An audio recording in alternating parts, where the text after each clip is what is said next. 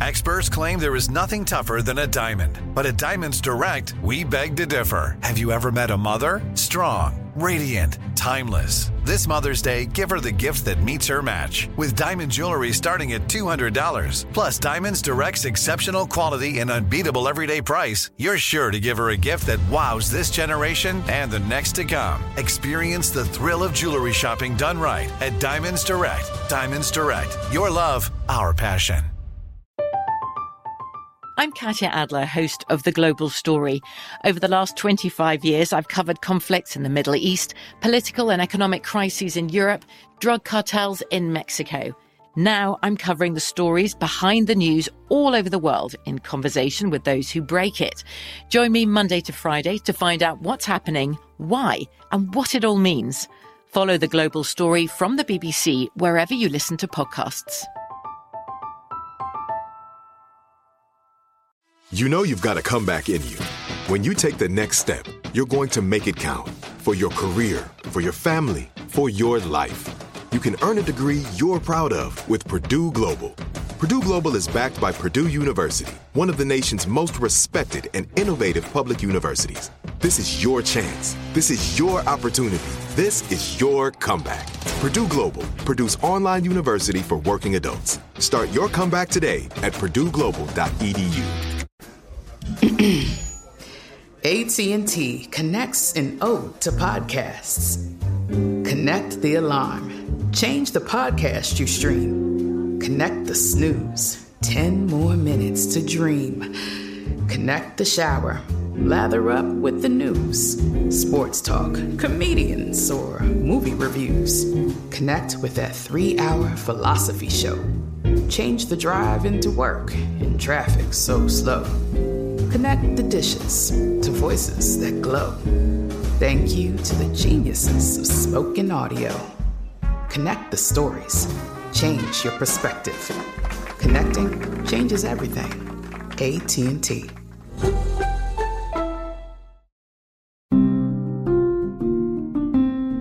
Any notion of reaching across these divides is seen as compromise, is seen as selling out. And yet, what experience in other countries have shown, and not just the Mandelas and many others, is, we have to find a way to bridge this. Welcome to How to Citizen with Baratunde, a podcast that reimagines citizen as a verb, not a legal status. This season is all about how we practice democracy.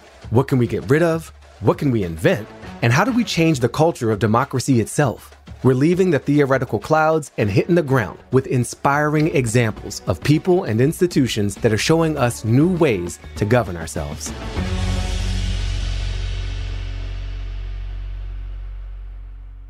Throughout season 4, we've spent a lot of time dreaming up and defining what a culture of democracy can look and feel like. And that collective vision is beautiful and motivating. But to build the culture we want, we also need to face the one we've got. And right now, I think that culture is conflict. Our democracy is based on this extreme version of in-group, out-group. We don't just disagree, we dehumanize. And I'm not a both sides kind of person. I think the right has done a lot more of this. But I've experienced it from the left too. And I know that nobody's got a monopoly on our garbage culture. We've all become more deeply entrenched in our differences, and many of us don't see, or don't want to see, a path toward being in community with people on the other side.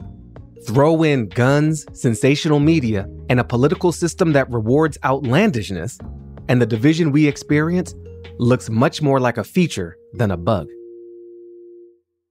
Listen, sometimes I wish everyone I disagreed with would just read that article I sent them and realize how wrong they are. Other times, I find myself asking if we can just split the country in half. Call it a day, we tried, and we move on separately. But community cannot be defined by total alignment on everything. That's not community, that's a cult. And we're trying to live together better here. That's the mission. And that living together requires living with an incredible amount of difference.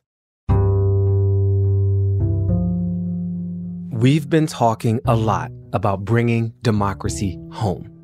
But it's hard to practice democracy at home when there are members of our families we can't talk to because they've been sucked into conspiracy, because they're part of a dehumanizing political culture, or because their opinions and mere presence feel so opposed to our own that it's hard to practice anything with them.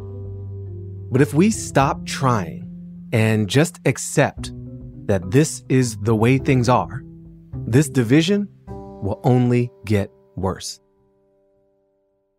I must confess that I have this fear. I fear and I feel the possibility of truly escalated armed conflict along politically divided lines in this country. Something we haven't experienced en masse, since our Civil War.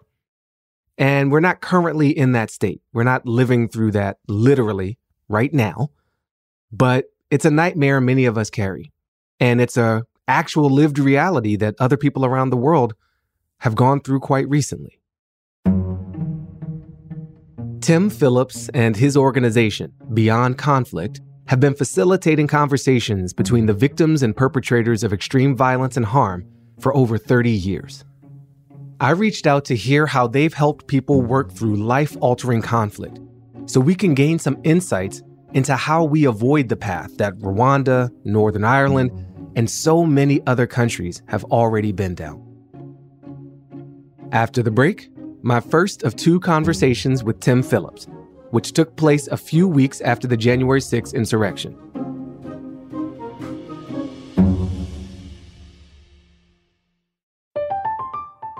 I'm Katya Adler, host of The Global Story.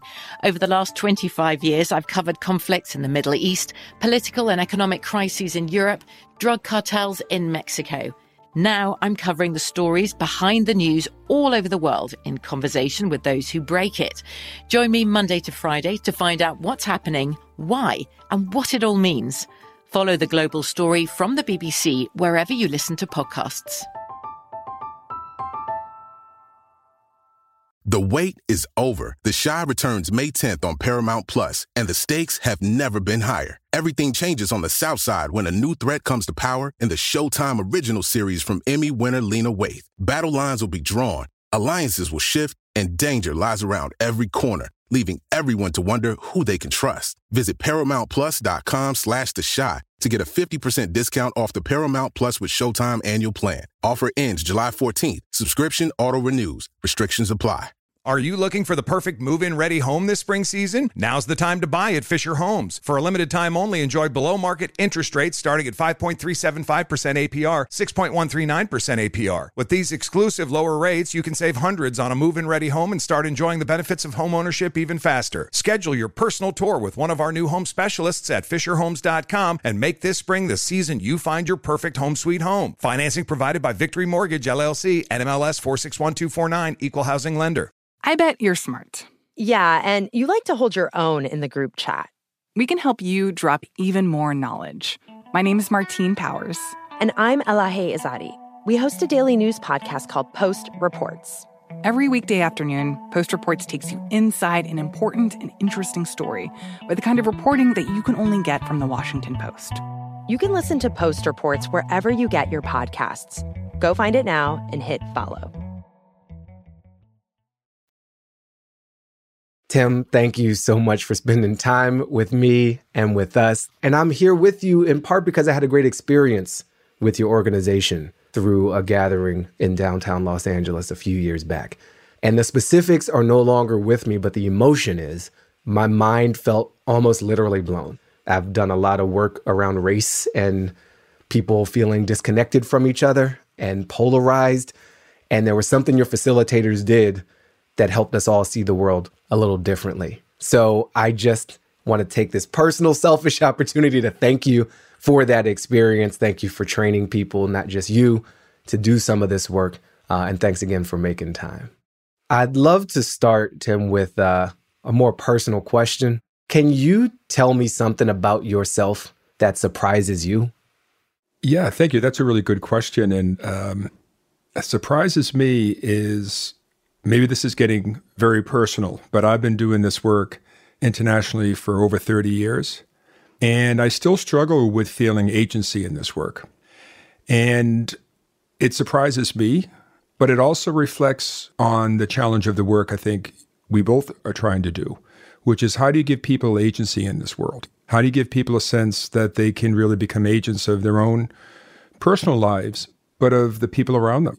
And, because we're coming up on 30 years and most of our work was international, in the last 5 years started working here in the United States, I really started reflecting on the work I've done internationally to bring it home to this country.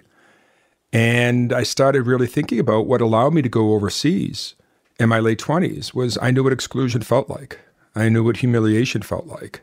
I knew what feeling less than equal felt like. And that, in a sense, gave me an emotional connection to the difficulty of this work. And I think thinking about where we are as a country and the challenges we face has also been a reflection on my own journey. Can I press you on the humiliation that you were familiar with, which sounds like it's helped you do this work? What was that for you? Well, I grew up the youngest of 6 children, grew up in a housing project here in Boston, what was used to be called veterans housing. I didn't like the fact that we lived there because I was being taunted. I was being judged. Often hearing parents will say to their son I was in school with, "Why are you hanging out with that kid from the projects?" And so that really shaped a part of me to feel, I know what this shit feels like. But also I had a mother who said, "No, you live in Buckingham Palace." And years later, I saw the real Buckingham Palace, and I said to my mother, I took her on a trip to London with my sisters. I said, "Let me just show you, this ain't Buckingham Palace where we grew up." But the point is that, I had both an upbringing that knew what exclusion and humiliation and fear felt like. But I also had, like many people, parents who said, this isn't what defines you as a human being in your family, in your community. But to your point about humiliation, I remember when I started going overseas in the late 80s, early 90s, particularly at the end of the Cold War, when I would meet these dissidents who are now serving in government or leaders of journalism or civil society organizations, they knew what it felt like through a different lens, which is to be a victim, to keep your head down, to feel like you're always on guard and you don't really belong.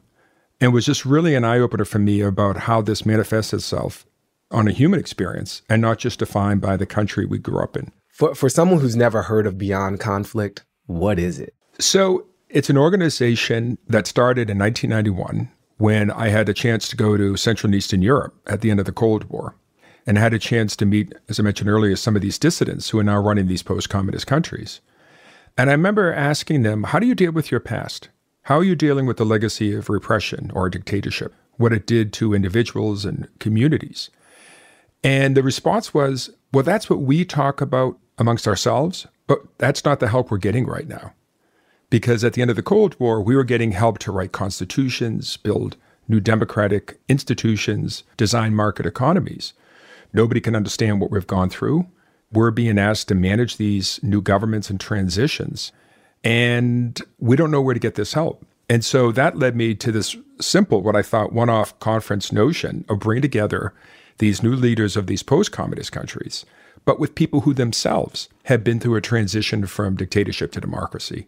And in 1991, the examples were Argentina, Chile. There was a process in a couple of African countries, Spain after Franco, denazification in Germany. And so I had said to some folks, you guys should do a special session. Bring in these new leaders of these post-communist countries, but do it not with self-described experts, but people from these other countries that struggled with these transitions, who never imagined that they could have come out the other side, almost like a big support group.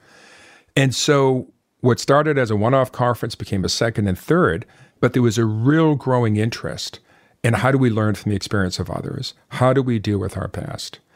And of course, at the end of the Cold War, you not only had what happened in Eastern Europe, but the beginning of a peace process in Northern Ireland, or the Central American Peace Accords, or the beginning of a negotiated transition in South Africa. And then on the flip side, you had the disintegration of Yugoslavia and so forth. And so this whole period became ripe for work, not only about how do you build democracy, but how do you deal with these countries that are coming out of brutal past. And so for these 30 years, we have worked in probably 75 countries with this notion of shared experience, meaning bringing in people to model as former enemies what change could look like. Do you remember the moment you became interested in conflict resolution? Well, I think actually in late 80s, 1987, I was watching the Super Bowl at the home of a woman who's sort of well known, Doris Kearns Goodwin, and her husband, Richard Goodwin, at the time. DKG. Yeah, and I knew her and her husband through some work in a political campaign. And there was Bob Dole, Senate Majority Leader, and he had flown to Managua. Reagan was president, to criticize and ridicule the Sandinista government, and then got back on his plane and flew home. And I remember seeing this in between the Super Bowl sort of innings. And I remember thinking, what just happened here? Why did he not go and actually see the leaders? Who was he playing to? What's actually going on in the region? And Dick Goodwin had been the author of the Alliance for Progress as a speech for JFK. And so he had a deep tie to the region. And I remember just speaking to the two of them and saying, this is pretty incredible that you have one of the biggest issues on the foreign policy agenda of the United States, and people are just sort of playing politics for domestic purposes here in the United States. Can we understand this better? And so I ended up organizing a trip to Central America with Doris Goodwin and others to see firsthand what was going on. And then I ended up meeting the Sandinista leadership at the time of Nicaragua. I met the Contras in Costa Rica, the FMLN guerrillas of El Salvador, meeting in Nicaragua because it was safe, and then people from the other side in other settings. And it was just mind-blowing. And it was a huge eye-opener to not only the region, but the nature of conflict and the fact that people can learn from each other. As sort of kumbaya as that sounds, but that was really at the core. You set up this mentor program, this support group of people who've been through something like this before, for those who are new to the process, democracy sponsors, if you will. Where did that support group idea come from? Were people seated in a circle holding candles? No, but, I think it's the nature. You're a very creative individual, human being, right? Creativity just sort of emerges, right? And in this context, it just struck me that sitting in these rooms, whether it be a workshop, a conference, or sitting around a dinner table with people who are struggling with even the notion of sitting across the table from their enemy, and having from South Africa, Cyril Ramaphosa, who's now president, or Rolf Meyer, who was the chief negotiator for de Klerk, come into a group of Protestant former paramilitary leaders in Belfast and say, we're here now as friends. We just negotiated about a year ago the end of apartheid in South Africa. And we want to ask you, what is making it so difficult for you to imagine change here? And you would hear these people across the divide in Northern Ireland saying, if they could do it in South Africa, why can't we do it here? If they could make peace with their enemy, then why is it we're struggling to even imagine sitting in the same room with these people? I've read too many newspapers over time, so I kind of know a lot of these names you've dropped. But could you explain for someone who may not have heard of it, what was going on in Northern Ireland? So the Northern Ireland conflict lasted about 30 years, starting in the late 60s, literally 30 years until 1998.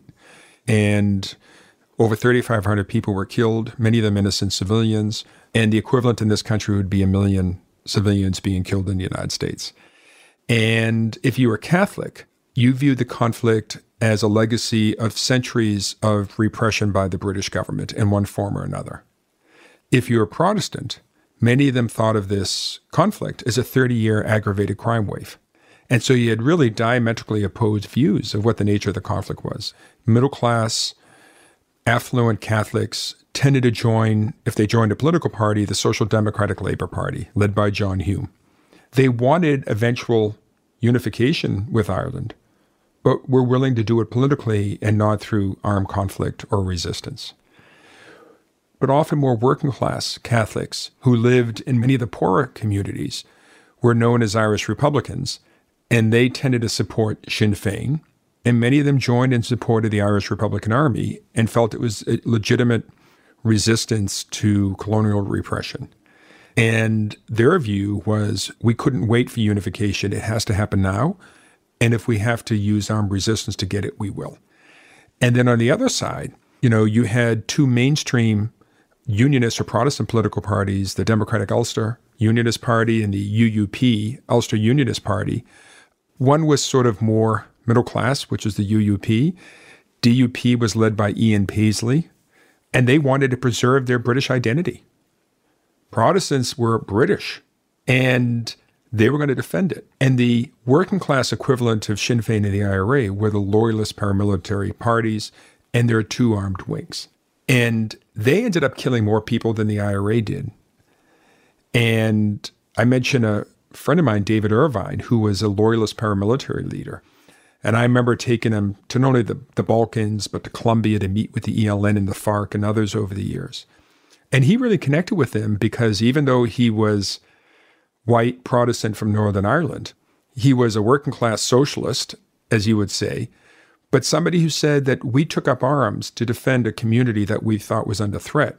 But he said we went from defending our community, in other words, feeling that we had to kill to live, then to living to kill. And he said something about a conflict like that takes over our psyche and our community and the narratives that you wake up a decade later and saying, you know, we're living to kill. This is what we know. And so where it ended up is the Good Friday Agreement brought them together, but it didn't get to that point of resolving these underlying differences. Wow. Thank you for that, Tim. Most of us, we really didn't know the details of that conflict. And I think as Wikipedia, Tim, you did a good job of breaking that down. So I want to know when you bring these leaders together, were there trust falls, Tim? What's the vibe of those gatherings? If it's the first gathering, it's often very tense. I'll give an example. After the signing of the Dayton Peace Accords, I was asked by Richard Holbrooke if I could bring together in London the leaders of the three communities in Bosnia, Serb, Croat, and Muslim. I mean, the Dayton Peace Accords forced a sort of peace agreement. But in many ways, those communities were not done fighting each other. And there was such profound anger. And so we ended up having this gathering in London. And in the beginning, we had the three communities come in. And the last ones to take the seat were the Serb leaders of Bosnia. They called themselves Republika Srpska. They were kind of a proto-fascist state, frankly. And the Bosnian Muslim leaders saw them and walked out and said, we can't sit in the same room with these war criminals. And the people who got up and went to the Bosnian Muslims and said, please come back in, were the Palestinian and Israeli leaders who were in the room, who were women, a South African leader, and somebody from Belfast, because they immediately understood how difficult this was. And they went on their own out into the lobby and spoke with them for about 45 minutes. And essentially, you know, were allies and said, please come in and sit in this room. We know how difficult this is. And in moments like that, you know, it's really difficult to imagine sitting in the same room with people who were involved in ethnic cleansing or involved in killing.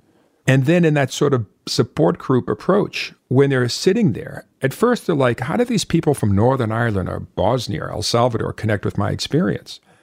And then when you hear their stories and what they went through, then the differences start to fade away and people start to listen. And there was one moment when a man named David Irvine, who unfortunately has passed away, who was a Protestant paramilitary leader who spent a decade in prison for terrorism, was sitting there with these Kosovo leaders at a different conference. And they were shouting and yelling and saying, how do we learn from you? What do you have to share to our experience? And one person yelled out, we had artillery raining on Sarajevo or raining on Mostar. You didn't have any of that. And David looked over at a former IRA commander, and it was the first time the two of them had met. And they said, if we had access to artillery, trust us, we would have used them on each other. We used everything we could to destroy the other side. And you could see the Bosnian Kosovar leaders stop and begin to listen. And then somebody said, but aren't you a terrorist? And David said, you know, terrorists have to come from somewhere. And injustice is a powerful place to come from. And what would happen is you could see people start to pull back and listen and realize they're not here giving a history example. They're speaking in profoundly human terms in ways that resonate with their own experience and challenge.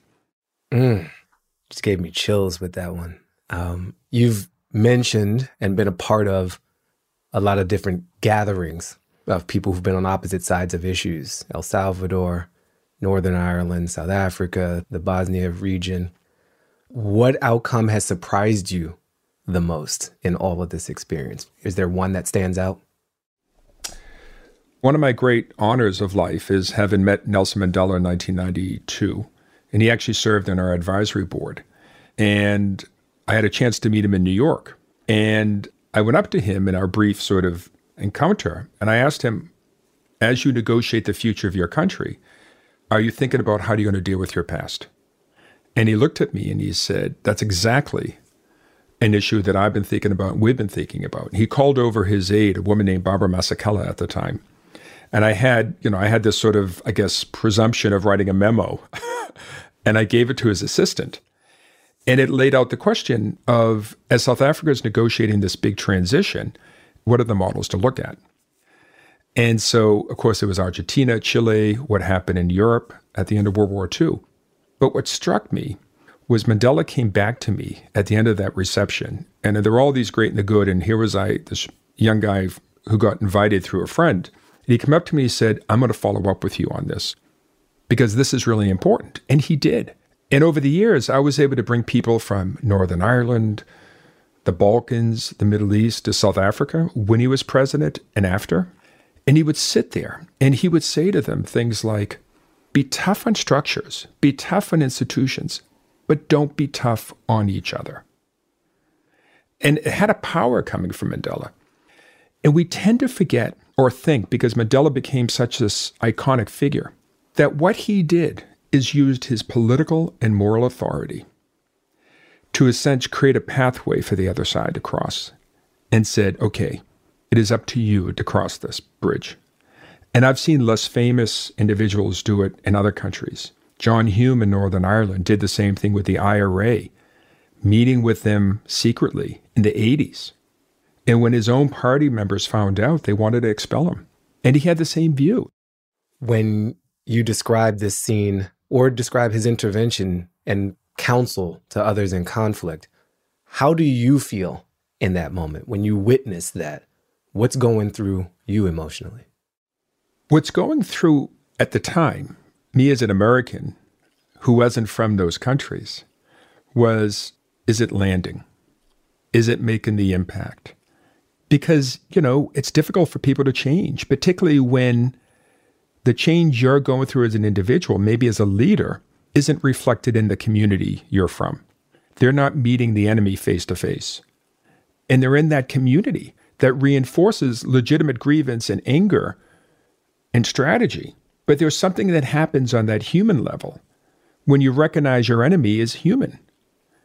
And so, to your question, I wish Mandela was alive today. I wish a number of these leaders who are still alive, I can get on a plane and go and see them to bring this home to this country. Because now, as an American caught up in this moment, I'm seeing it through a different lens. I'm seeing it through a lens of like, this shit is difficult.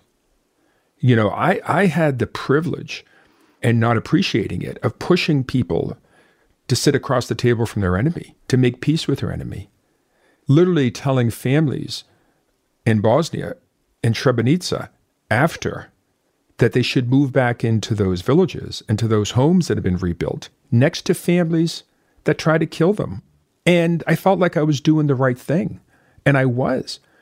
But here at this moment in this country the last few years, I'm thinking, this work is difficult. I was at a safe emotional distance from that. And the other thing you asked me about trust, I remember we brought leaders from Bahrain to Belfast a few years ago after the Arab Spring. And they were talking to people separately from Protestant, Sinn Féin, other political parties. And they would ask, do you need trust to negotiate? And independently, they all say no. If you had trust, why would you be negotiating like this? But what they say, you need to build sort of a support network underneath. Recognize that if you had trust, you wouldn't be in this moment. Yeah. This conversation about trust makes me think about this concept I've heard you talk about, the zone of discomfort. Can you explain what a zone of discomfort is and how do you get people through it? So one of my mentors is a friend of mine, Jose Maria Argueta from Guatemala. And a number of years ago, he said to me, it's difficult to move people from A to Z at one moment. You need to move them from sort of A to D and then D to G. And this was without knowing the science or research, just empirically. It's very insightful because he worked in how do you bridge divides in Guatemala? How do you build trust where there was no history of trust? And what he just observed over 3 decades was that where people didn't know each other, where they feared the other side, you would have to bring them together where they could begin to see the other, understand the other, and predict the other's behavior. And then you have to take them through some very difficult realities that they may not accept. And he said that's a zone of discomfort. And then you give them a landing pad, as he would put it, in that A to D. Let them process it that. And then you take them to the next level of change. So in the U.S., can you paint a picture of one of our zones of discomfort for one of our communities that needs to get from A to Z, but an A to D leap is a more appropriate path to get there? Yeah. So after the election in November, we have this team working on polarization in American social divides. When 74 million people voted for Donald Trump, 10 million more than last time, a lot of people here just wanted to not erase these people, but feel like, how do you talk with them? How do you cross that divide or bridge that when they had no excuse in voting for this man 4 years later, right? And I remember as we looked into it, we recognized that there was a lot of fear in this recent election on both sides. And one thing, there's a lot of research on what they call status threat. And so for a lot of people who, let's say, supported Donald Trump, there's fear of the changing cultural demographic terrain of the United States. And that is rooted in human psychology, because you can see that in Northern Ireland among Protestants as the demographic changes, or in the Middle East between Israelis and Palestinians, or in South Africa when apartheid was ending. At the root, that human predictive brain is trying to navigate its environment. And when things are changing in a profound way, and leaders don't come along to help them navigate that, to change and update that mental model that gets set up, it becomes very difficult for people. What often happens is populist demagogues come along and turn legitimate fear into grievance, then gets weaponized into something else. And so when I look at this country, the reality is, and there's research in this, white Christian evangelicals think of themselves as a persecuted, prosecuted community in this country. And it's very difficult for people outside that community, particularly on the left, to accept that. So what it means, I think, for the left is to recognize, you know what? These are legitimate psychological, almost biological states of mind. And, and on the right, I've seen people respond when we talk about status threat. And they feel, well, that's collective blame. You're essentializing us. You're thinking we all feel that way. And so there are all these sort of landmines right now in the United States because we're so divided. And because Donald Trump was such a personality type and was so outrageous on so many levels, it put more oxygen and fuel into that space. And so any notion of reaching across these divides is seen as compromise, is seen as selling out. And yet what experience in other countries have shown, and not just the Mandelas and many others, is, we have to find a way to bridge this. It doesn't mean you compromise. It doesn't mean it's unity for the sake of, everybody get along. It's about clarity. It's about being clear about what's going on, being clear at this moment, being clear of how we got to this moment as a country, but also where we want to go together in this country.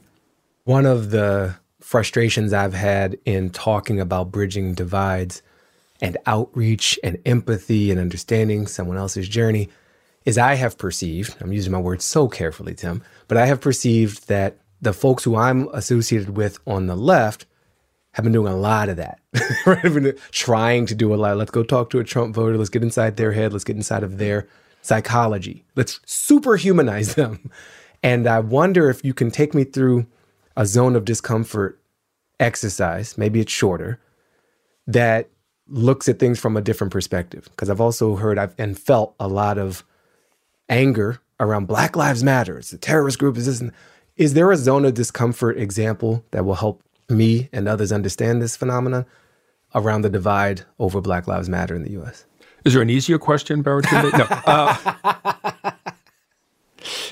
No. Here's the thing. Somebody asked me sort of a similar question the last month or so after what happened at the U.S. Capitol. And I said, we really have to be as precise as we can with words and what we're saying. And what's really interesting, in the world of sort of conflict resolution, there's a distinction that I and others make between conflict resolution and conflict transformation. To resolve a conflict, think of the Dayton Peace Accords in Bosnia, or the Good Friday Agreement in Northern Ireland, or the one that ended the Salvadoran Civil War. That's about a brutal civil war, people dying, people being killed, people disappearing. We need to end this. It's triage. And the way you achieve that is getting people across the table to, in a sense, have unity for that moment of change. But it doesn't fully transform the underlying dynamics of the society. So that conflict resolution is about unity for the sake of that agreement. But conflict transformation requires clarity. How did we get here at this moment? And where do we go together? Because if we're going somewhere in the future where it's going to be a democracy, a more representative democracy, a more inclusive democracy, a more shared democracy, we need to understand how we got to this moment as a nation and a community. And in that clarity, you need to create a space for people to come together to feel like they're being heard. And it's very difficult. Take South Africa, where 90% of the population was Black, Malaysian, other communities. I mean, that was a brutal regime. But what was interesting that the African National Congress leadership, even before Mandela got out of prison, people like Albie Sachs and others would say that we came to realize that we had to understand where the Afrikaner people were coming from historically. Like, how did they set up a system of apartheid? What experience did they go through to justify setting up something like this? What were they afraid of? This dynamic they created. And they came to realize, they said, that they suffered ethnic cleansing and genocide in the Boer War under the British. And they had no country to go back to, unlike white South Africans of a British background, literally had a passport in their back pocket. So the Afrikaners had no country to go to, so they're going to fight to the very end. And the point is that the ANC leadership, in a sense, went through a zone of discomfort, saying, we are absolutely clear that this is about liberation and resistance, that this is a brutal dictatorship that's been dehumanizing. But what does the future look like? Are we going to share this place, or are they going to flee? Well, these people have nowhere to go to. So they're going to stay, which means we have to figure out together how we're going to live in this country and share it. And it may not be kumbaya, everybody come together. No, it's literally uncomfortable. It's, right? It's why it's called a zone of discomfort. It is. We have to share this country together. And so a shared future has to be built on a shared understanding of how we got here. And that's about clarity. And that clarity requires discomfort. It requires a discomfort like, you know what? I may want, and from the other side, Mandela, I mean, I'm believe that the reason why Nelson Mandela and Winnie Mandela got divorced within a year or two is they lived in two realities of apartheid South Africa. He was in prison for 27 years and had a lot of time to reflect. She was in the social reality of apartheid South Africa, where day in, day out, she could find no moment, no chance to really sit back and say, what is the nature of the struggle about? And where do I want to go with this, right? And I've seen this, by the way, in other settings where leaders in prison said they had to make sense of their experience to figure out where we want to go from here. And so the zone of discomfort in this country is, you know, we have to have a reckoning, but I also think we have to have a summoning. We have to summon people to something else. Because Black, white, Latino, Asian, Native American, this is our country. It's a country where what connects us is a common citizenship, but not a common participation in it. I mean, there's real, legitimate, I don't have to tell you this, suffering and loss and need for healing and repair and dehumanization of Native Americans and African Americans and other communities for a long period of time. And yet we also have other communities who either legitimately have had real loss over time or have narratives in their communities of loss. And so I think that's the point of clarity and the discomfort. And I don't mean just the left and the right. Americans across all have to sit back and say, this is a defining moment. This is about transformation. Otherwise, we're in deep trouble. Sorry to be so pessimistic, but I do think that that is what's required at this time. And I think of myself as progressive and liberal. My whole life is about social justice. But there are moments in this country in the last few years where I tell my friends, you know what? You got to give people the capacity to change. Those who don't change, you start to figure out who are the people who will never change, and now you've identified them further. Then there are those who are fearful of change because change is difficult. And then more than not, most people want to change, and they have to go through discomfort. But in recognizing that takes a discomfort because we want that certainty about what this process should look like. And that's why I say that reckoning is so important, but it's also summoning at the same time. How do we both reckon and summon? Because reckon is dealing with a reality of the past and the today, but summoning what to the future? And I think that's that moment we're in as a nation. You've reflected a few times on bringing your work home. You've done a lot of work outside of the U.S., and it sounds to me like you feel a sense of urgency about what's happening in the U.S. right now. Do you ever feel a sense that the divisions and conflicts in the U.S. are irreconcilable? I don't. I do at moments. There are deep divides, and there's anger on all sides. And I say all sides, it's not just both sides. I think we have to go through stages. You know, I was saying earlier about clarity and unity. I think it sounds good for some, but unity is actually a disservice to talk about right now. So one is clarity. The other is coexistence or dissent. Recognizing and living with difference and dissent is going to be really important because people are not going to change quickly and overnight. There are really these entrenched positions. You have media platforms whose economic incentive is to drive that. And so we have to be realistic about those. And so what do we do in the interim is, I think, find ways to live with difference. And I don't mean just cultural and demographic difference, political difference. It's okay to be dissenting. It's okay to, have profound disagreement. Because at the core, democracy is about managing difference. And I think that's what we have to do here, is to say it's not irreconcilable. Why? Because what's the alternative? It is find ways to live with difference, to manage that, and find ways to reconnect and to see how much we have in common, and then together figure ways to define a country that reflects the reality of what we are and where we're going in a positive direction. After the break, we fast forward to this current moment we're living through and dig deep into Beyond Conflict's U.S.-based work to understand how we can apply the lessons they've learned abroad. Plus, our in-studio virtual audience talks with Tim about ways we can counter conflict and extremism in our communities. From BBC Radio 4, Britain's biggest paranormal podcast is going on a road trip. I thought in that moment, oh my God, we've summoned something from this board. This is Uncanny USA.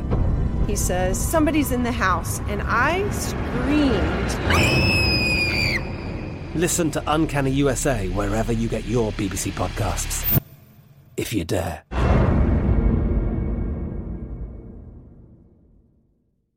The wait is over. The Chi returns May 10th on Paramount Plus, and the stakes have never been higher. Everything changes on the South Side when a new threat comes to power in the Showtime original series from Emmy winner Lena Waithe. Battle lines will be drawn, alliances will shift, and danger lies around every corner, leaving everyone to wonder who they can trust. Visit ParamountPlus.com/The Chi to get a 50% discount off the Paramount Plus with Showtime annual plan. Offer ends July 14th. Subscription auto-renews. Restrictions apply.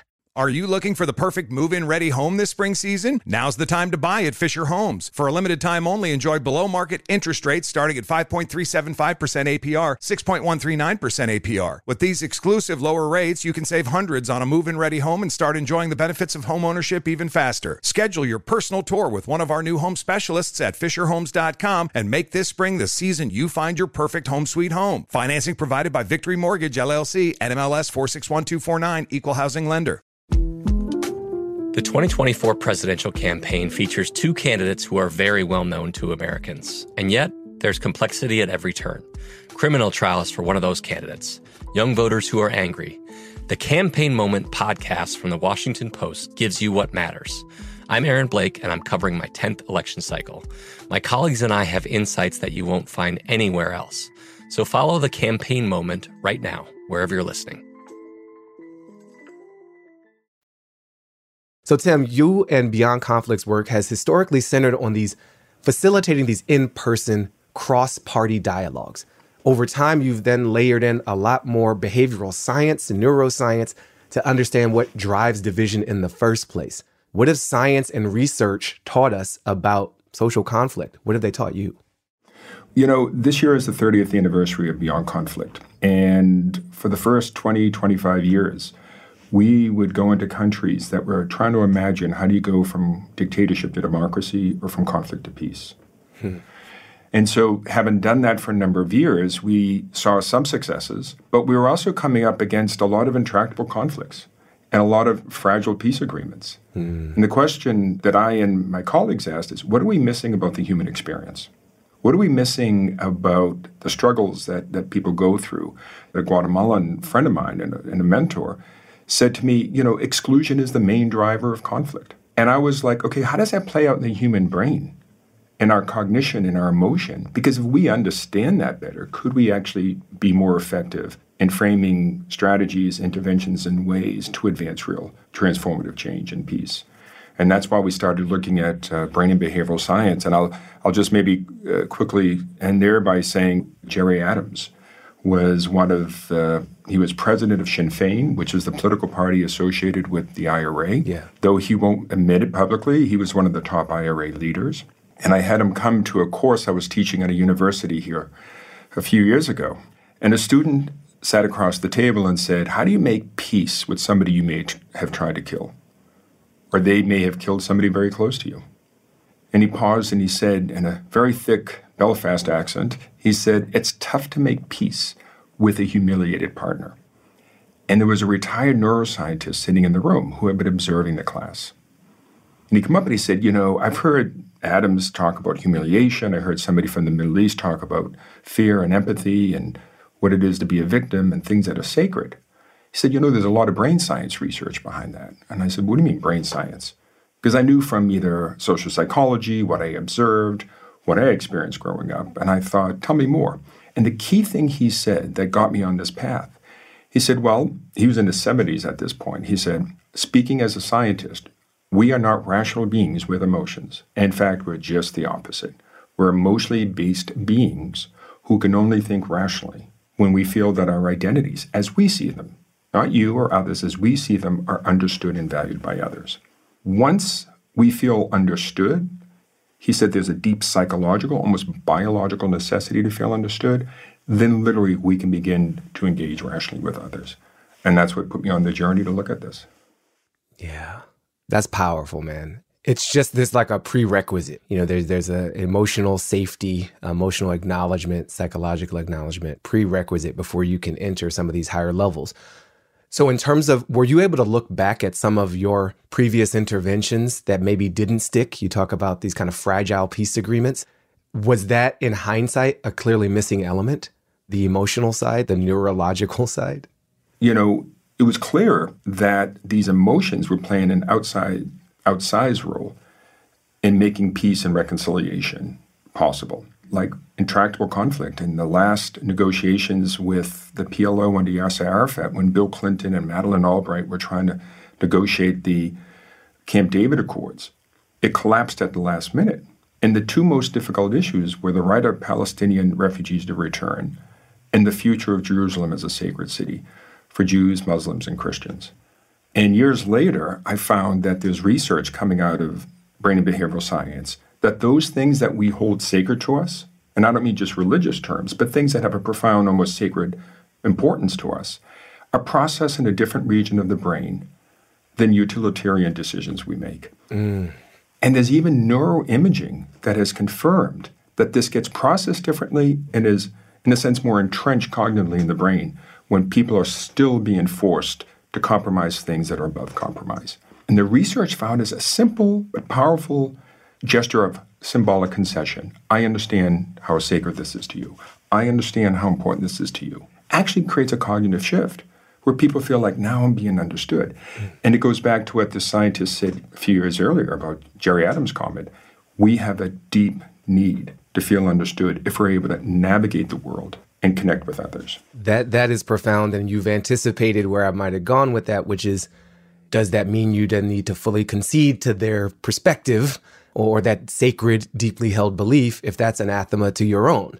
But you use the phrase symbolic concession, that we need to feel understood, even if we're not completely fully understood. That kind of opens the doorway. Am I interpreting that correctly? Yeah, I mean, that's why understanding science is not to make it more complex, but to decomplexify it, in a sense, if there's such a phrase. Mm-hmm. And that is, what we all know without understanding all the structures of the brain is we need to feel understood. We relax, our stress levels go down, and by the way, there's research that affirms that.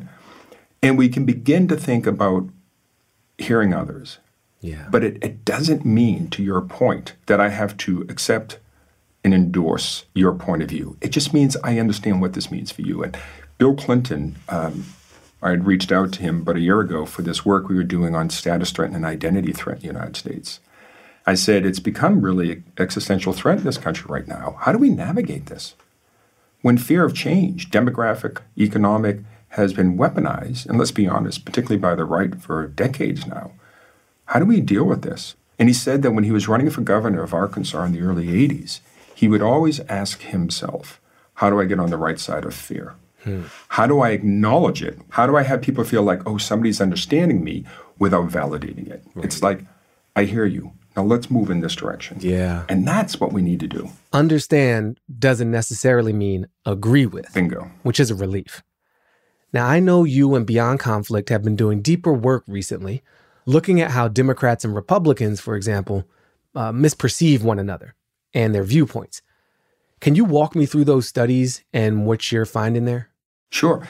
So leaders from other countries that I had worked with, from South Africa, Central America, the Middle East, Northern Ireland, they had been telling me for fully a decade beforehand, oh, you need to work in your own country.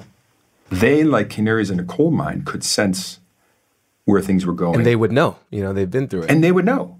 They know how to navigate these environments, and they pick it up in the ether, like, uh-oh, that language is really unhealthy. There are real problems emerging back home. And they were picking it up when Barack Obama became president in 2008. And so what we did was we now had this relationship with researchers at the University of Pennsylvania and other schools.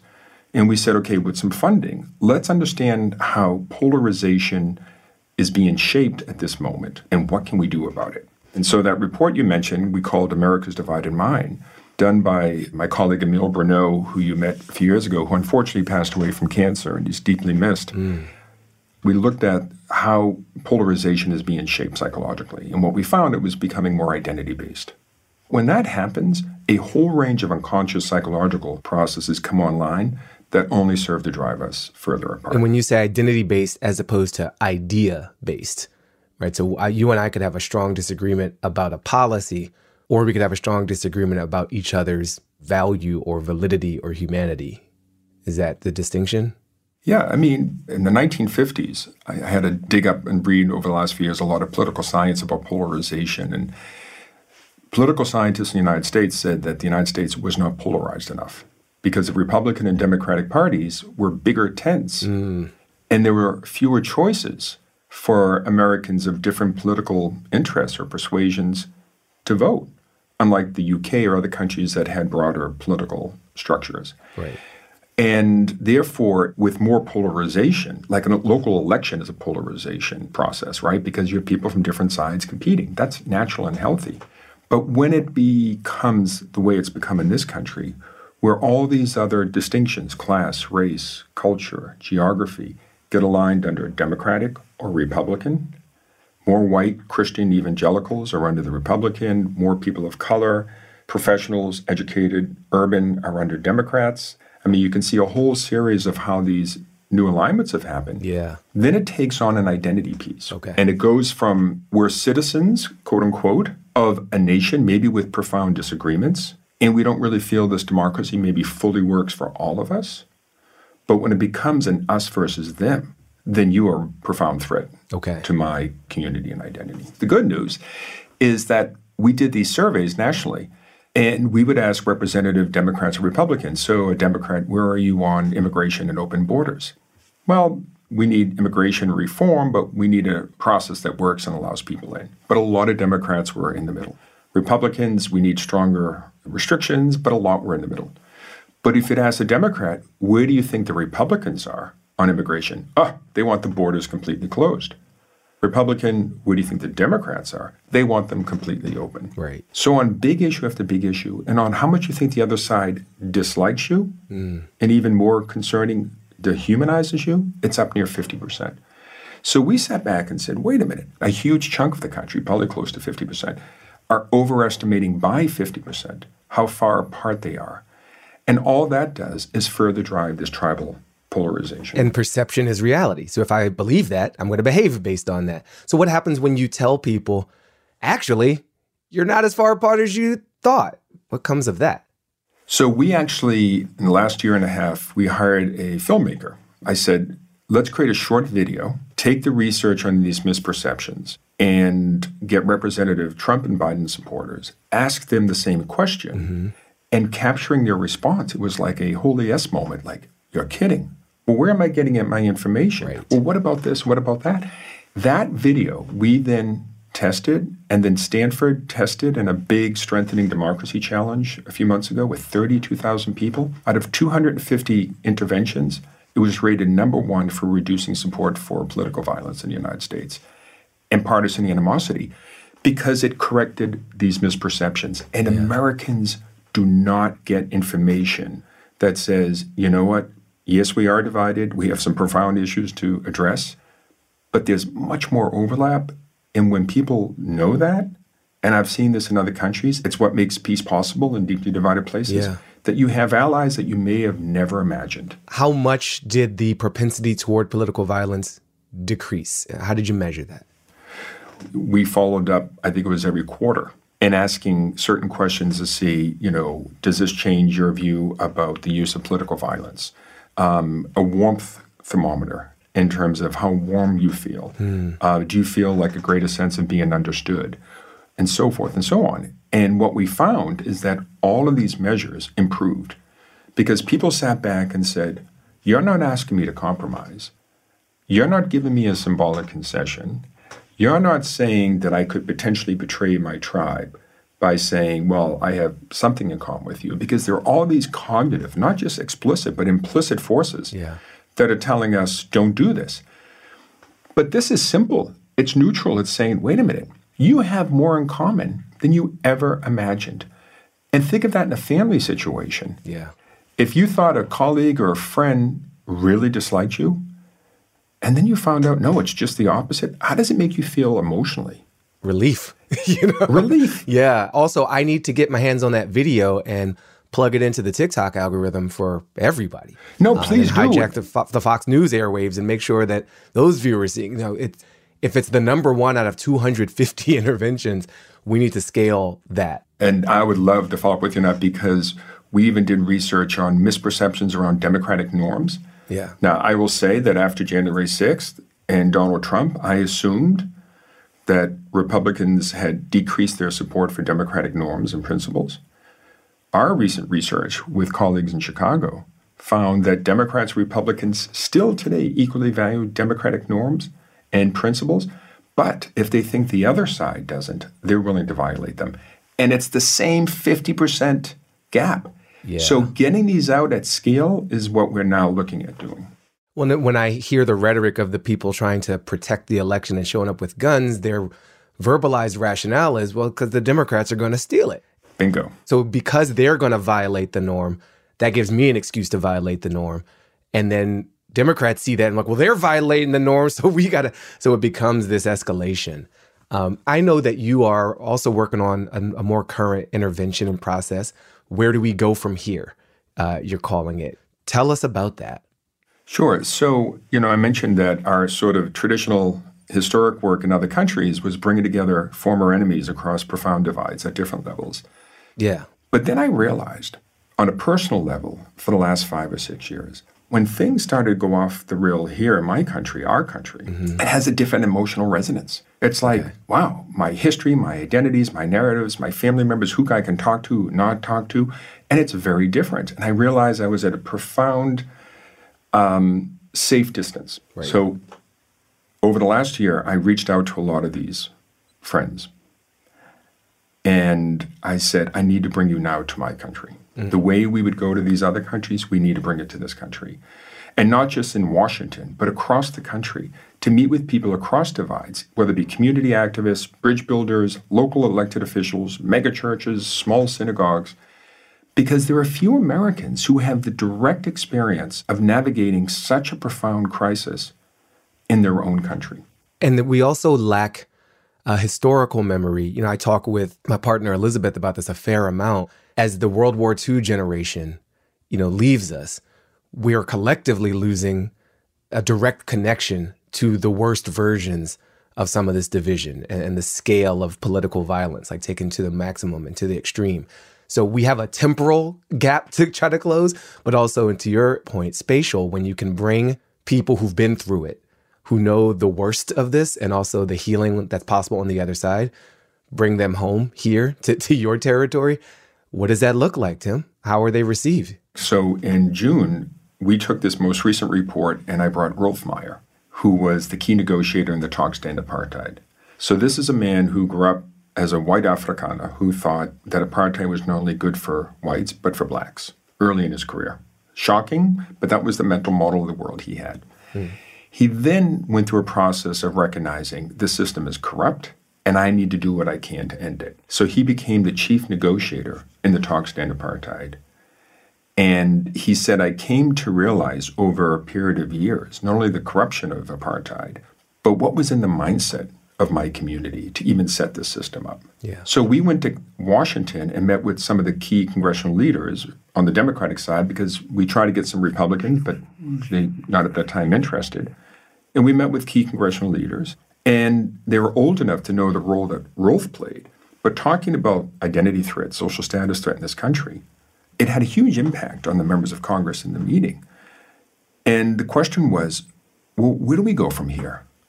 And Rolf and I were talking afterwards, and country after country, and even Monica McWilliams, who founded the Women's Coalition in Northern Ireland, said, we all got to the point and said, there needs to be a better way. And that's when these leaders in other countries, and we were often involved, but not the only ones, would go to these other countries and come back and say, wow, if they can do it, we can do it. Because this is a shared human challenge of how do you sit across the table from your enemy? Can you forgive? And we need it here. So I want to shift us into bringing in some of the questions that people submitted. Yeah. We've got Mark texted, are you trying to seek middle ground with those who may view the world differently than you? Or is your goal only really reached when they have 100% bought into your political viewpoints? We can't expect, nor do we need, to convince everybody of somebody's point of view. What you need to do, and it's country after country, most people are not political. A Democrat, Republican, a progressive, a MAGA supporter. They think about what am I going to do today for my family, my work, and all these things that are in front of me. And yet they care about politics, many of them, not all. And that's where the vast majority are. And they just want the system to work. Yeah. So we don't have to win everybody over. We just have to win enough people over to say, we live in a diverse country. We live in a multiracial nation, which is not fully a multiracial democracy. And the only way we're going to address these shared problems is finding what we have as shared problems today to address. Mm-hmm. Because our research shows that Americans have far more in common than they imagine.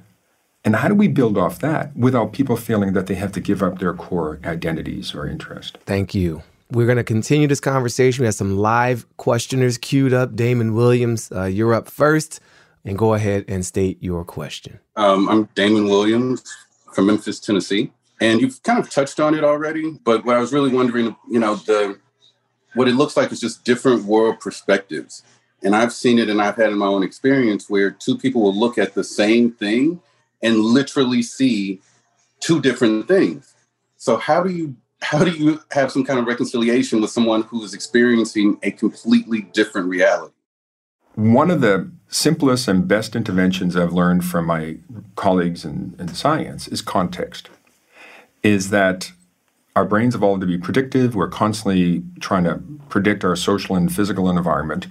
And if we don't know or have experienced the lived experience of others, we can access it through context. Oh, I know what that feels like in my community. I know what that feels like in my experience. So how do you contextualize something? I'll give you a concrete example. And it may not, Damon, completely connect to your point, but I think it's related. So there was a statue of Abraham Lincoln in Boston that was a replica of the one in D.C. that was built about a decade after his assassination, and he was standing on a pedestal with 2 freed slaves looking up to him unshackled. And even at the revealing of this in Washington, Frederick Douglass said, this is inappropriate. It's dehumanizing.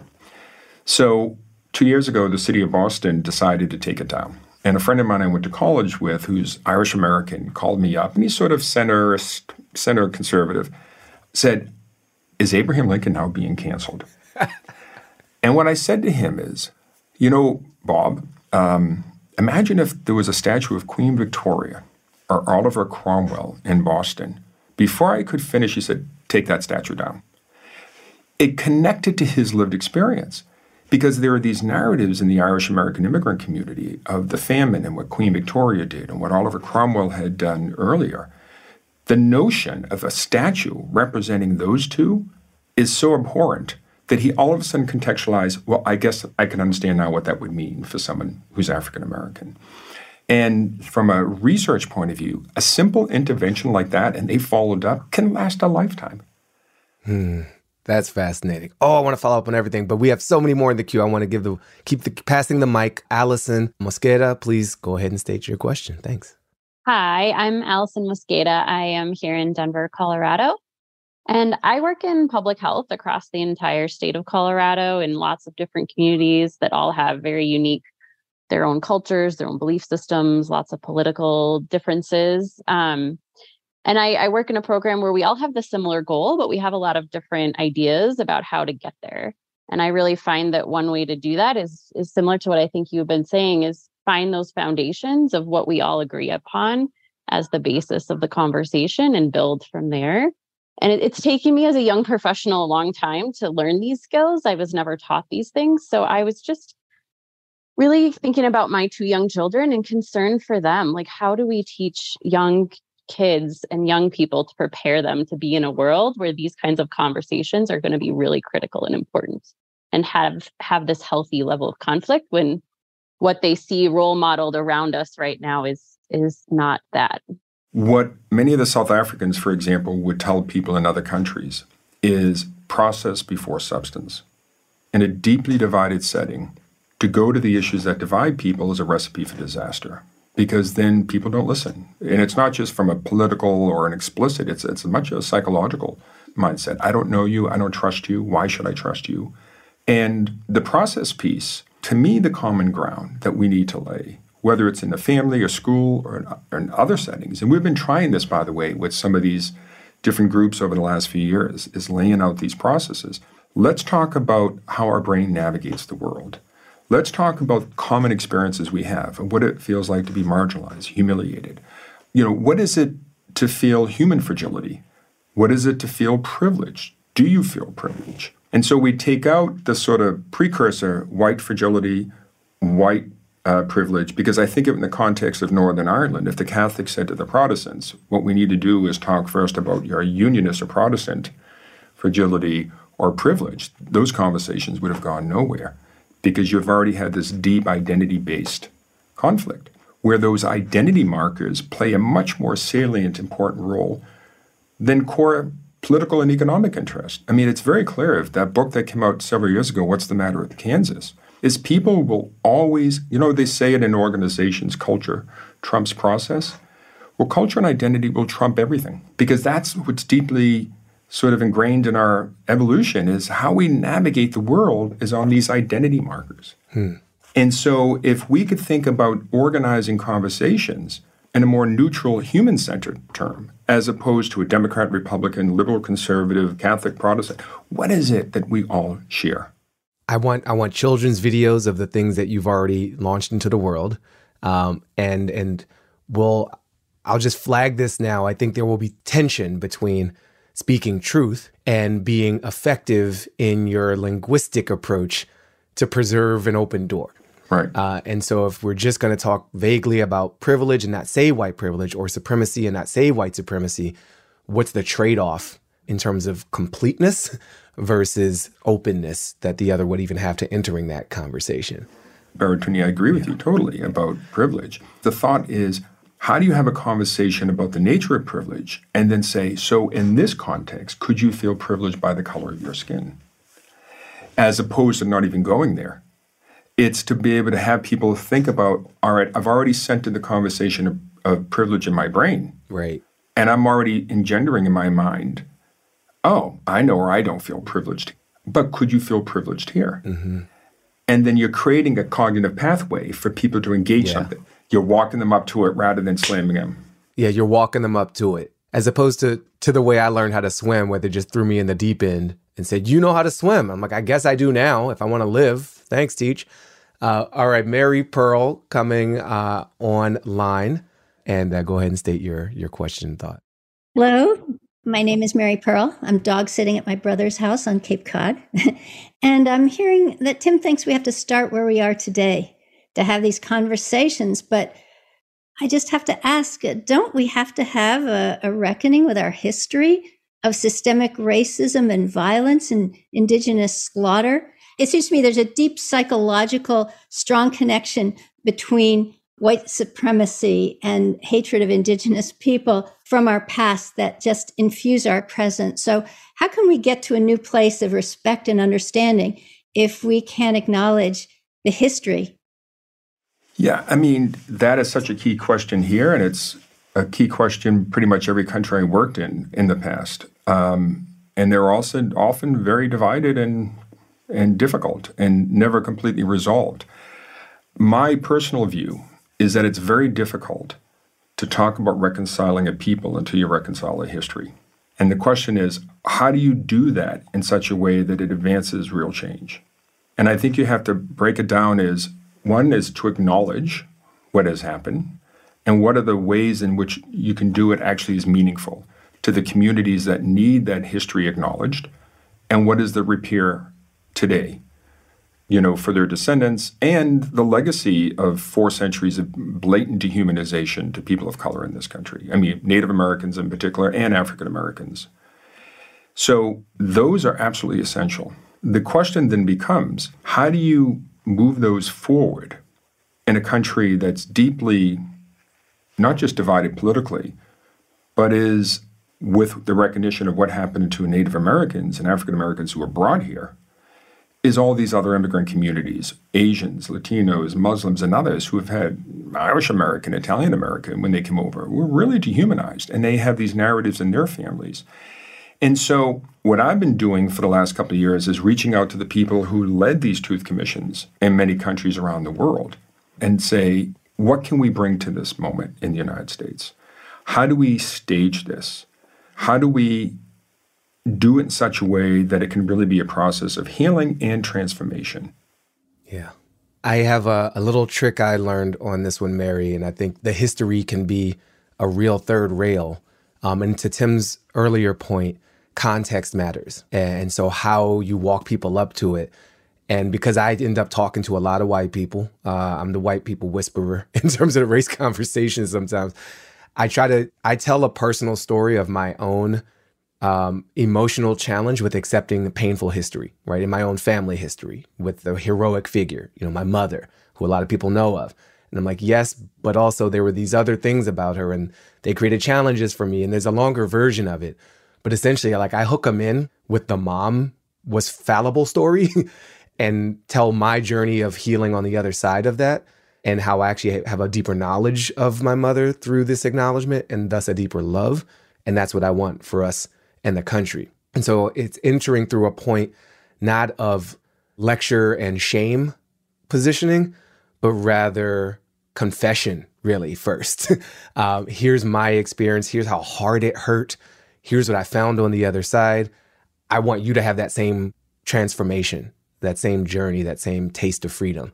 And for the people who I've had direct access to, that's a much more welcome pathway into a real hard conversation than, your daddy owned slaves, you are a white supremacist. Like it just doesn't quite do the same thing.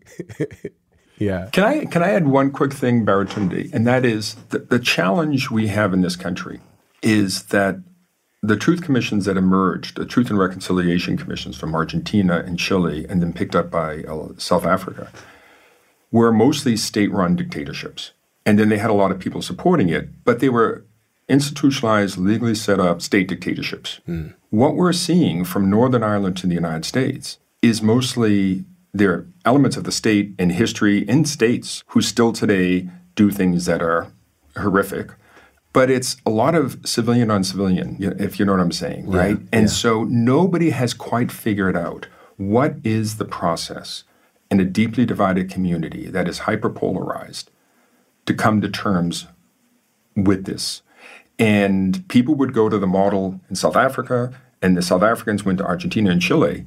And the benefit of that is Afrikaners and white people could say, it was the system, right? Or in Argentina, Chile, it was the military dictatorship. Here, it's right? Us. It's people. It's us. Yeah. And that's what I struggle with because of the identity-based nature of our divisions.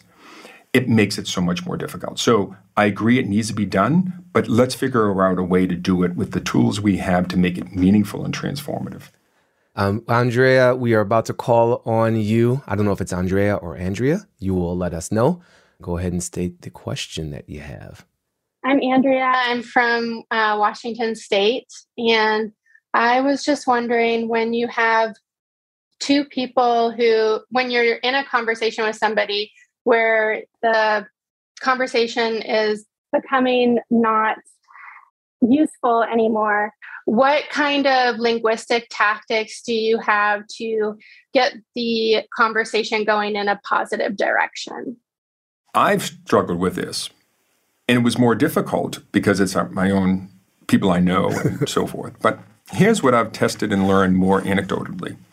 When somebody said to me recently that the 2020 election was stolen, that Joe Biden is illegitimate, and that Donald Trump is the best president we've ever had, rather than getting angry and outraged and get into the issues, I said, well, I can maybe understand why you feel that way.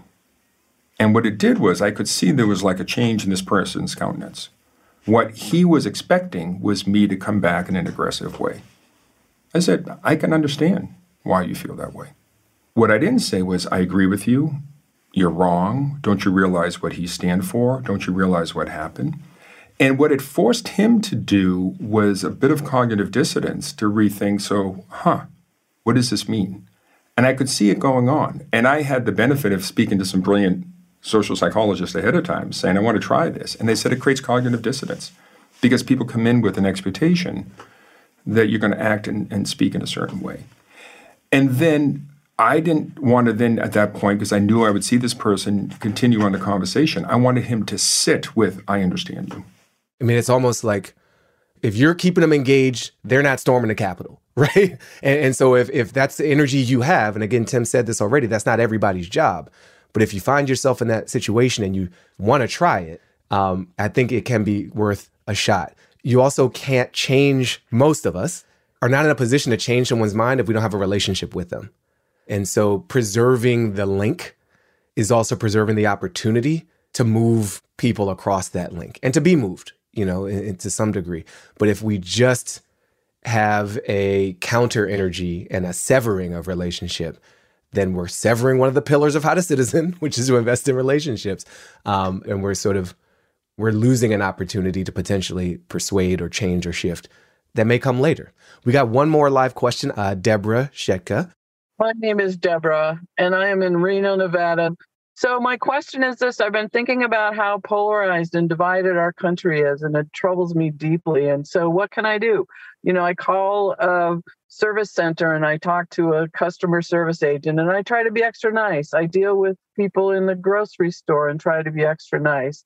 And that's the only thing I've been able to come up with. And it's kind of a nice thing to do, but it feels like it's not enough.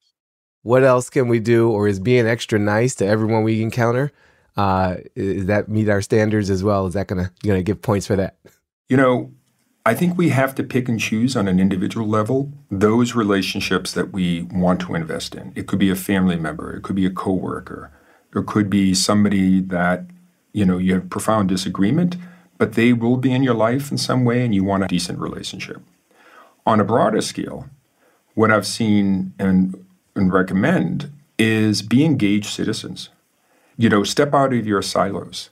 Look for those moments where you can actually do something that crosses divides. I mean, if there's one lesson that all these leaders from profound divides in other countries who've been through the shit, to put it bluntly, say is you got to find ways to live together and cooperate because the alternative is really bad. The other thing is norms play an outsized role in shaping behavior. The research showed in behavioral science that actually focusing on hearts and minds has very little impact on behavior as much as norms do. In fact, people's hearts and minds will follow to shape to their new norm. And think of those leaders and institutions that we want to elevate, whether it be a Republican, a Democrat, an independent, or cultural figures who have the capacity to shape new norms. When I think of John McCain, in 2008, when that woman came up and said, candidate Barack Obama was not an American, what did John McCain do? He took the microphone and said, "No, I'm sorry, miss. That's incorrect. That's wrong." That has a big influence. We need to be finding people, particularly on the Republican side, who are willing to step up and do the right thing. And I think that can shape an environment that can begin to bring the temperature down. Because one thing we see, and again, I've seen this in other countries, people don't like to live their lives with this much toxicity in the environment. And, there are some who benefit from it and some who find it very entertaining and energizing, but the vast majority. Yeah. Not the most. But not most of us. And I think that's a good common ground to reestablish. And we can all agree, even if we don't share the factual reality, we share that emotional exhaustion reality. And that is a possible bridge as well. Guns, Tim. We got to talk about guns.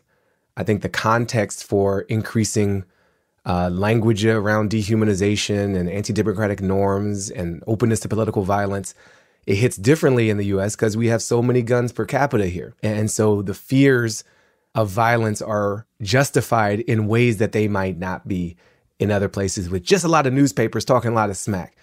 Do you have any research experience focus on the special relationship that we have with guns in the U.S. and the unique challenges that creates for reversing this spiraling, escalating threat? I mean, it's horrendous to see the amount of guns and the gun culture we have in this country.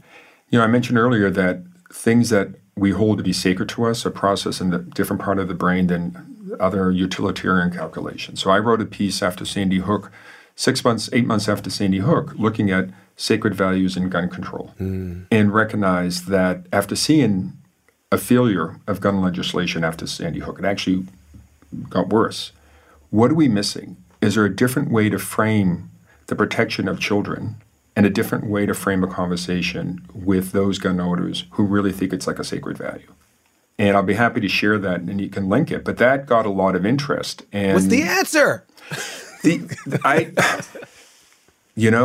I don't know the answer, my friend. And it's deeply embedded. I said to somebody, we never demobilized as a nation from the American Revolution. Wow. And that notion of militias and the right to bear arms has never been reformed and changed. Yeah. We ask all of our guests, how do you define citizen if you interpret it as we do, as a verb? What does it mean to citizen to you, Tim?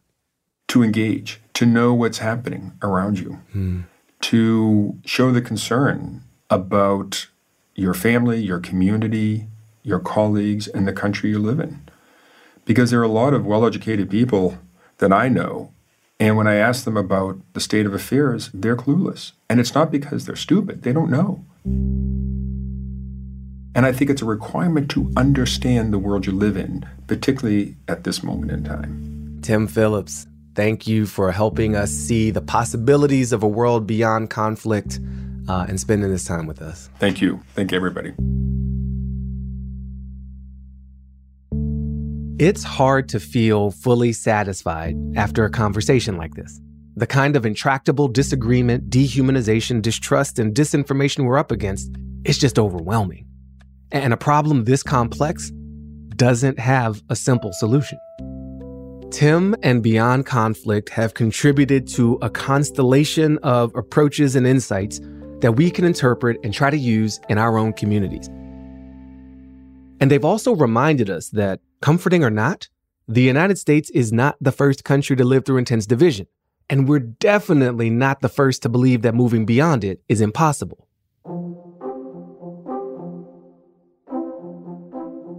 I remain most heartened by Beyond Conflict's research, which shows that we're not as far apart as we think we are. Basically, what I think Republicans think of me is far worse than what they actually think of me, and vice versa. That's important. But as far as the tactics that we use to reconnect to each other, I think Tim and Beyond Conflict, they get us part of the way there. So this is the first of 2 episodes we have addressing this division at the heart of our democratic culture. I'm thinking of Adrienne Marie Brown right now and this thing she said about conflict. We don't actually need to try always to get beyond conflict. Instead, we need to try to engage in generative conflict so that the disagreements we have, and we're gonna always have them, don't destroy the prospect of an us and the prospect of this beautiful experiment we're in together.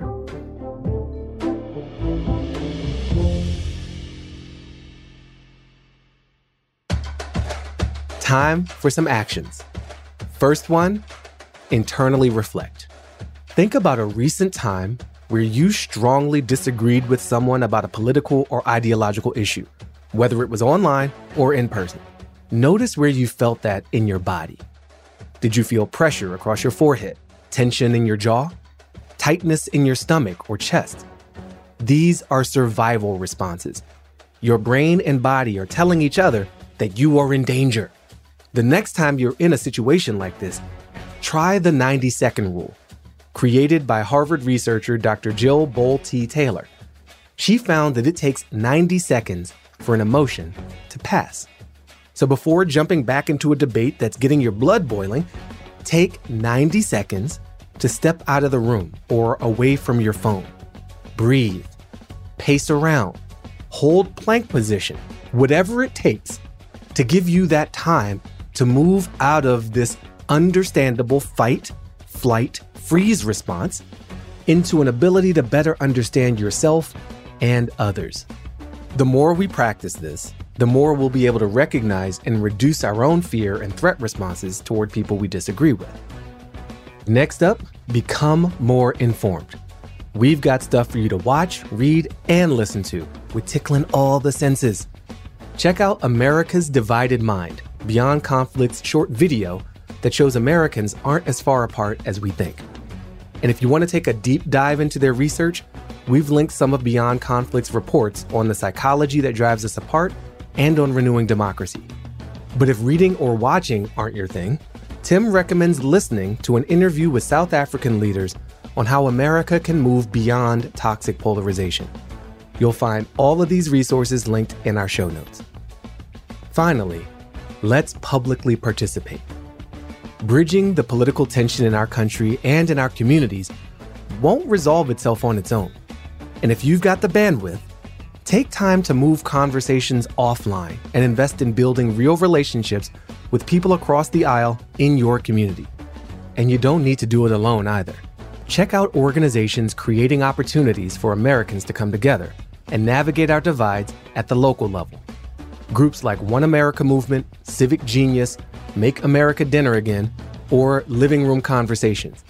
Find links to all these groups in the show notes. If you take any of these actions, please brag about it online and use the hashtag #HowToCitizen. Also, tag our Instagram, HowToCitizen. I am always online, and I really do see your messages, so send them. You can also visit our website, howtocitizen.com, which has all of our shows, full transcripts, actions, and more. Finally, see this episode's show notes for resources, actions, and more ways to connect. How to Citizen with Baratunde is a production of iHeartRadio Podcasts and Row Home Productions. Our executive producers are me, Baratunde Thurston, and Elizabeth Stewart. Our lead producer is Ali Graham. Our associate producer is Danya Abdel-Hamid. Alex Lewis is our managing producer, and John Myers is our executive editor. Our mix engineer is Justin Berger. Special thanks to Dustlight Productions, who arranged my first interview with Tim. Original music by Andrew Epen, with additional music by Blue Dot Sessions. And our audience engagement fellows are Jasmine Lewis and Gabby Rodriguez. Special thanks to Joelle Smith from iHeartRadio and Layla Bina.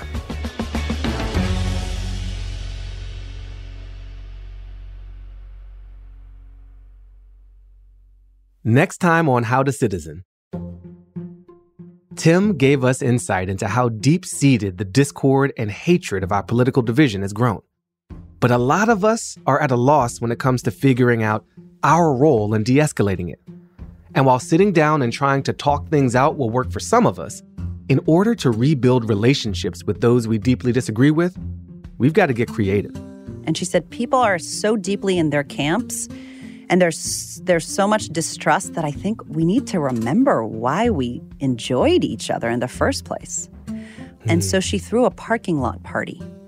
And she convinced her board to rent a dunk tank. And the core of the parking lot party was Dunk the Deacon. Yes. Right? And we can all come together around that. Let's just throw that ball. Author and facilitator Priya Parker on the art of gathering and the inventive ways we can practice being in community across differences.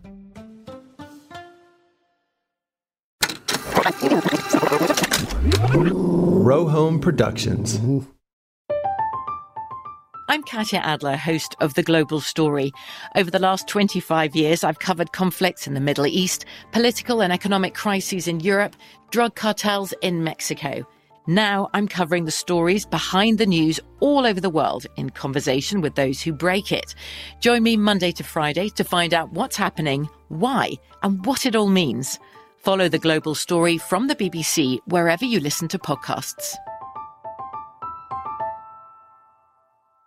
Are you looking for the perfect move-in ready home this spring season? Now's the time to buy at Fisher Homes. For a limited time only, enjoy below-market interest rates starting at 5.375% APR, 6.139% APR. With these exclusive lower rates, you can save hundreds on a move-in ready home and start enjoying the benefits of home ownership even faster. Schedule your personal tour with one of our new home specialists at FisherHomes.com and make this spring the season you find your perfect home sweet home. Financing provided by Victory Mortgage, LLC, NMLS 461249, Equal Housing Lender.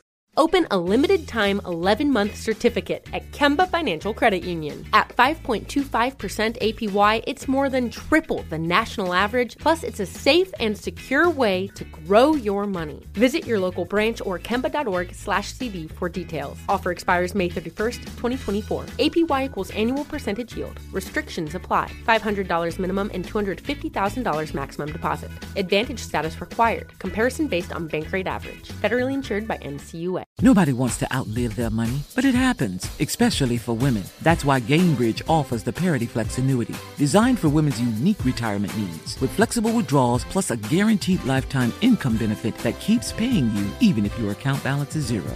Gainbridge is helping build a better financial future for women. Retirement income you can't outlive is the ultimate flex. Start saving now at Gainbridge.io. Visit Gainbridge.io/ParityFlex for current rates, full product disclosures and disclaimers, and other important information.